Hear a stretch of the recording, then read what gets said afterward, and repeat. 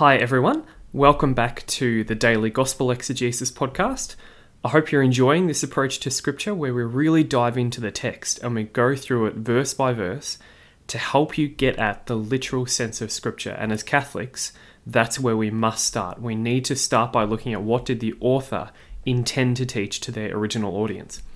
So today we have a longer passage, which is Luke chapter 2, verses 22 to 35.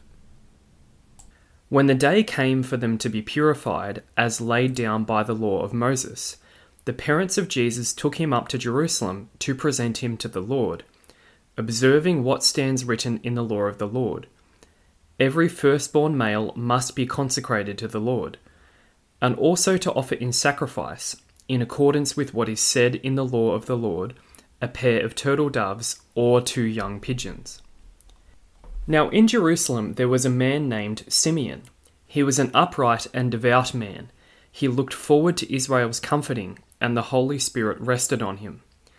It had been revealed to him by the Holy Spirit that he would not see death until he had set his eyes on the Christ of the Lord.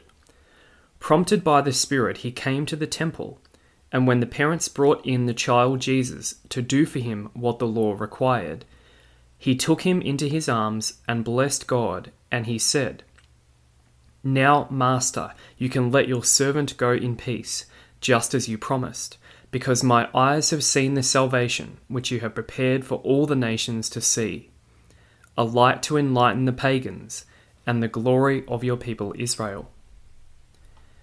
As the child's father and mother stood there wondering at the things that were being said about him, Simeon blessed them and said to Mary his mother, "You see this child, he is destined for the fall and for the rising of many in Israel, destined to be a sign that is rejected, and a sword will pierce your own soul too, so that the secret thoughts of many may be laid bare." So that is our longer text today. At the start here we have Mary and Joseph coming to the temple to do some ritual requirements, and we'll talk about what those are. And then we're introduced to the character of Simeon. And let's jump into it by thinking about the context. So basically, Jesus has just been born in Bethlehem. That was the last thing that was narrated, and that brings us into today's section. Now, at the start here, Luke is going to use a kind of a ring structure. So you'll notice that he introduces the purification, then he introduces the presentation, and then he gives the background for the presentation, and then he goes back to the background for the purification. So if you were to kind of diagram out this sentence, what scholars would talk about this being like A, B, B prime, A prime. So the idea seems to be to get the readers to focus on the middle section, which is about the presentation of Jesus. That seems to be why Luke describes it in this way. It's to get his readers to focus on that key repeated theme, which is in the middle, the presentation of Jesus. So verse 22, when the day came for them to be purified, or you can translate this, when the time came for their purification. Now we'll talk more about what this purification is and what it involves, but notice firstly that it says there, when it came time for them to be purified. So technically only the mother would need to be purified, but some stricter rabbis considered that a mother during this time, because she was impure, she could be a source of impurity for others that they came in contact with, including her husband. So possibly Luke might be tapping into this tradition. Possibly Mary might have even possibly believed that herself, because we think that that might be Luke's source here. So that might explain why Luke here says that they both need to be purified. When the day came for them to be purified, as laid down by the law of Moses, this is going to be a key theme in this first section here. Mary and Joseph are being obedient to the law of Moses. The parents of Jesus took him up to Jerusalem to present him to the Lord. Now we'll talk more about what this presentation is, but firstly let's think about the journey. So they're going up to Jerusalem from Bethlehem. That's actually a pretty short journey. Jerusalem and Bethlehem are only 6 miles apart, so it was not a significant journey in this case. Now, some scholars believe, think about it, this is the first time Jesus goes to the temple in his life. And so some scholars think this might be a fulfillment of Malachi's prophecy. So Malachi chapter 3 verse 1 says, "The Lord whom you seek will come suddenly to his temple." Well, this is the long-awaited return of God to his temple in a sense. And of course, this comes out more strongly when Jesus cleanses the temple too. Verse 23, they were observing what stands written in the law of the Lord. So in the temple here in Jerusalem, we're going to see them fulfilling two different ritual requirements associated with the birth of Jesus. So the first one that Luke is going to talk about here is the presentation one. So Luke says, every firstborn male must be consecrated to the Lord. Another translation here would be, every male that opens the womb must be consecrated to the Lord.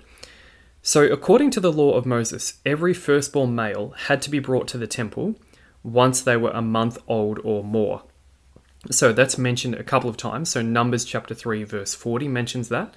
And the idea was that the firstborn male child, was going to be consecrated or set apart to the Lord. And that's specifically mentioned in Exodus chapter 3 verse 12. So the firstborn male of the family is kind of like a priestly figure that has a special consecration to God.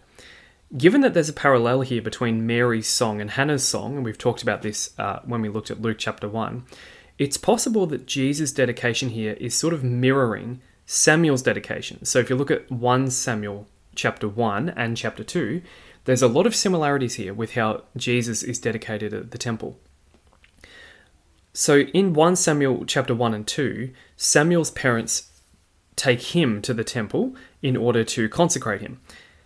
And Samuel was specifically offered to God to become a priest. And if Luke is trying to set up a parallel here, maybe Luke is trying to imply that Jesus is sort of being consecrated as a priest here by his parents, and that would be interesting. Verse 24, and also they came to offer sacrifice in accordance with what is said in the law of the Lord, a pair of turtle doves or 2 young pigeons. So this is a second requirement that they needed to fulfill here. The birth of a male child actually disqualified an Israelite woman from touching any holy object or approaching the temple for 40 days. And after 40 days, the mother then had to go and become ritually clean by offering sacrifice in Jerusalem. This is all specified in Leviticus chapter 12, verses 1 to 8, if you want to have a look at that. Now, in order for the mother to become ritually clean, she needed to sacrifice. The normal sacrifice for that would be a lamb and a bird. That's mentioned in chapter 6 of Leviticus 12. But if a person was poor and they couldn't sacrifice those things, they could instead sacrifice a pair of turtle doves or 2 young pigeons. That's mentioned in verse 8 of Leviticus 12. So the fact that Mary and Joseph can only do a pair of turtle doves and young pigeons shows that they really are quite poor. Now, one of the things, sometimes Catholics get a bit worried about this, because why is Mary making herself ritually clean? Because according to Catholic teaching, she doesn't have any sin. Well, the first thing to say is this is a ritual impurity. It hasn't got to do with moral sin in any case.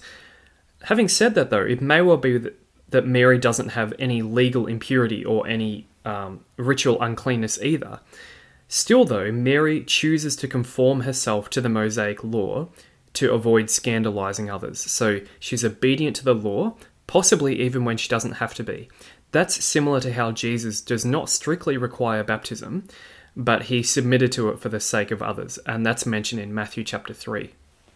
So there's a debate among scholars about whether Mary strictly had to do this ritual or not. Verse 25, now in Jerusalem there was a man named Simeon.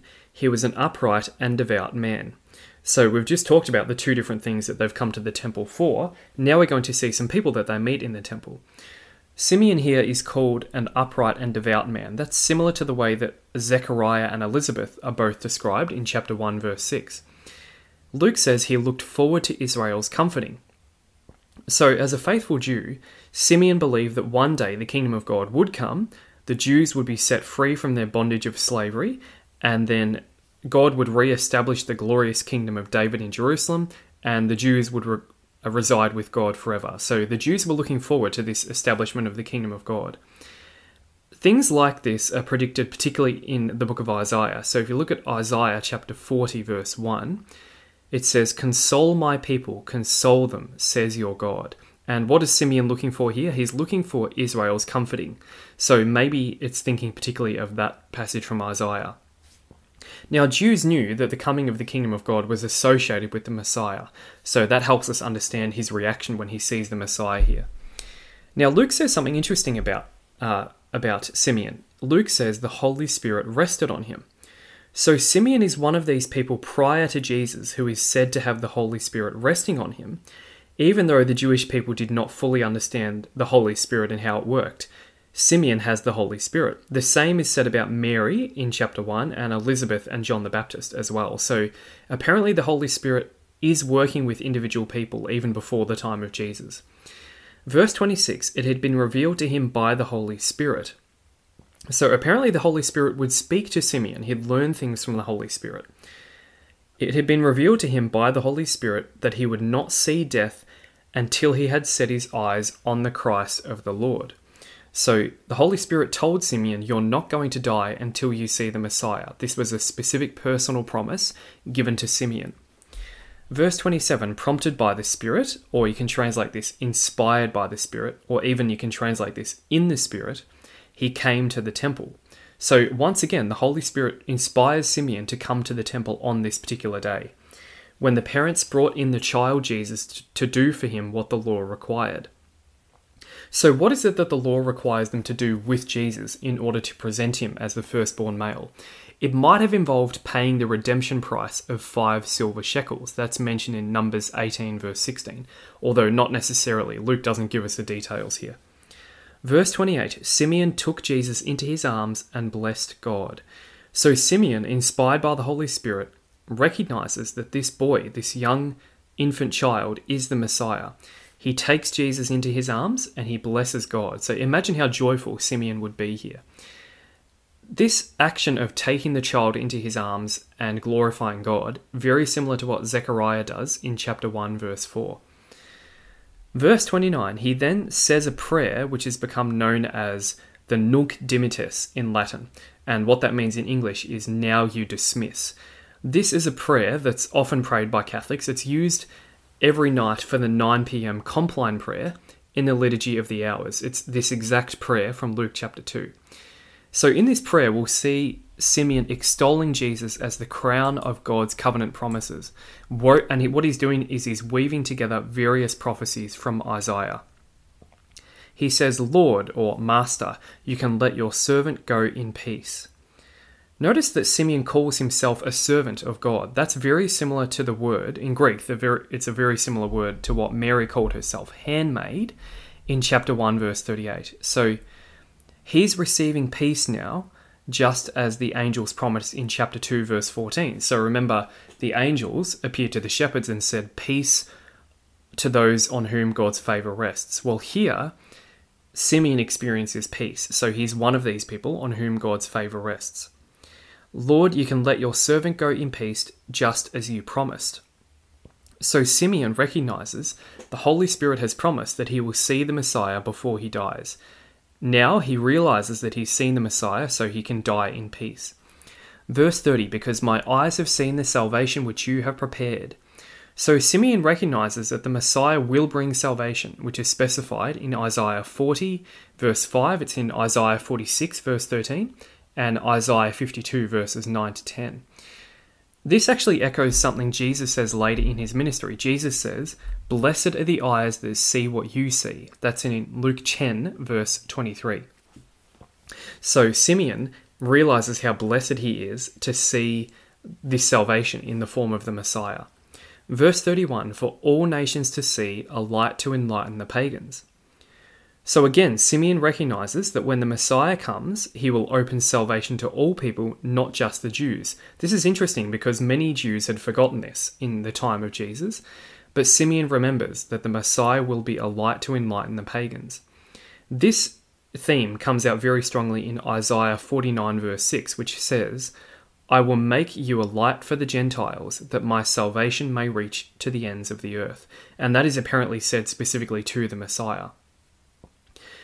As the Messiah, Jesus will be the covenant representative of Israel, who takes Israel's vocation upon himself, and he's going to complete their mission of bringing blessings to the nations. So he really will be a light to the nations in the way that Israel was supposed to be. Even if you go back to the promises made to Abraham, Abraham says, God says to Abraham, I will make you a great nation, and you will be a blessing to others. Well, that was the mission of Israel.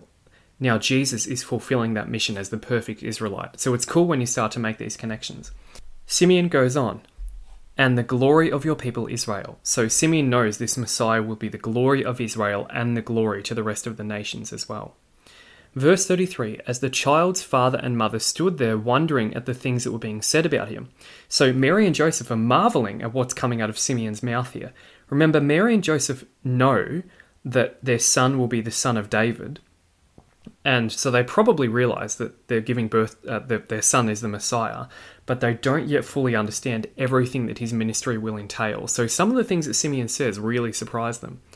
Remember that most people at the time of Jesus thought that basically the job of the Messiah was to be a political revolutionary, but that's apparently not the way that Simeon is sort of describing the Messiah here. So that might explain why Mary and Joseph are so surprised. Verse 34, Simeon blessed them. So Simeon is probably an older man. It's like a blessing of an older Jew to a younger one. And then he said to Mary, his mother. Notice this is specifically said to Mary, not Mary and Joseph. So again, probably inspired by the Holy Spirit, Simeon has a message here for Mary. You see this child, he is destined for the fall and the rising of many in Israel. So what does this mean? It probably means that many of the Jews will be challenged by Jesus' teaching. And in a sense, Jesus will be drawing a line in the sand during his ministry. It will cause the Jewish people to be divided by taking a stand either for him or against him. Many Jews, through Jesus' ministry, will grow closer to God and they'll progress in the kingdom. But others, like the Pharisees, they will see Jesus as a stumbling block and they will condemn themselves because they reject Jesus. So he really will cause people to stumble, or he'll cause people to be glorified in the kingdom, depending on whether they accept or reject him. Again, this is probably not something people would have realized about the Messiah, at least in terms of the Jews. The Jewish people would have believed that all Jews would accept the Messiah. It would be very obvious that he's the Messiah. But again, that's not the way Simeon is explaining the Messiah. And then Simeon says he is a sign that is destined to be rejected. So Jesus would be a sign from God, says Simeon, but ultimately he's going to be rejected by the Jews. This, again, would be shocking for Mary and Joseph to hear. It's a remarkable prophecy from Simeon because, again, that's not the way the Jews thought about the Messiah. Verse 35, he says to Mary, a sword will pierce your own soul also. So probably this is meant to indicate that Mary will experience deep emotional distress as a result of the ministry of Jesus. And of course, this is most evident at the cross. Her vocation as Jesus' mother involves deep maternal suffering. That's what Simeon says to her. And then Simeon says, a sword will pierce your own soul also, so that the secret thoughts of many may be laid bare. Another translation there would be, thoughts of the hearts of many may be revealed. So the true inner spiritual state of people will be exposed through the teaching and the actions of Jesus. Many who are held in high esteem by the people of Jerusalem will have their true selves laid bare. So the Pharisees in particular and the other Jewish leaders will have their true selves exposed, and you certainly see that come through in the preaching of Jesus. So really, the acceptance or rejection of Jesus will be a sign of one's acceptance or rejection of God. That is what Simeon prophesies here. So that is Simeon. Now from here, the next thing that happens is Anna, the prophetess, comes up to them in the temple, and we'll continue to look at that next section in tomorrow's episode. Let's now turn to the Catechism. There's quite a few places where this comes up. We're just going to read a few of them. So paragraph 529 is about the mysteries of Jesus' infancy. The presentation of Jesus in the temple shows him to be the firstborn son who belongs to the Lord. With Simeon and Anna, all Israel awaits its encounter with the Saviour, the name given to this event in the Byzantine tradition. Jesus is recognized as the long-expected Messiah, the light to the nations, and the glory of Israel, but also a sign that is spoken against. The sword of sorrow predicted for Mary announces Christ's perfect and unique oblation on the cross that will impart the salvation God had prepared in the presence of all peoples. So that paragraph of the Catechism actually summarizes what happens in this scene with Simeon and Anna. Paragraph 711 is about expectations of the Messiah. Behold, I am doing a new thing. Two prophetic lines were to develop, one leading to the expectation of the Messiah, the other pointing to the announcement of a new spirit. They converge in the small remnant, the people of the poor who await in hope the consolation of Israel and the redemption of Jerusalem. So the Catechism here references this, with Simeon and Anna being examples of the poor, humble people who are awaiting the true redemption of Israel. Paragraph 583 is about Jesus' relationship with the temple. Like the prophets before him, Jesus expressed the deepest respect for the temple in Jerusalem. It was in the temple that Joseph and Mary presented him 40 days after his birth. And then the paragraph goes on from there. Paragraph 695 is about anointing. The Virgin Mary conceived Christ by the Holy Spirit, who, through the angel, proclaimed him the Christ at his birth and prompted Simeon to come to the temple to see the Christ of the Lord. So again, Simeon is mentioned here in the Catechism as someone who is prompted by the Holy Spirit. Paragraph 149 is about Mary. Throughout her life and until her last ordeal when Jesus, her son, died on the cross, Mary's faith never wavered. She never ceased to believe in the fulfillment of God's word, and so the Church venerates in Mary the purest realization of faith. And there the reference, of course, is to how Mary will have a sword piercing her own soul. Paragraph 618 is about our participation in Christ's sacrifice. In fact, Jesus desires to associate with his redeeming sacrifice those who were to be its first beneficiaries. This is achieved supremely in the case of his mother, who is associated more intimately than any other person in the mystery of his redemptive suffering. So lots of great stuff in those catechism references. You can see those in the show notes. And we'll finish it there for today. Thanks so much for tuning in. We'll see you next time.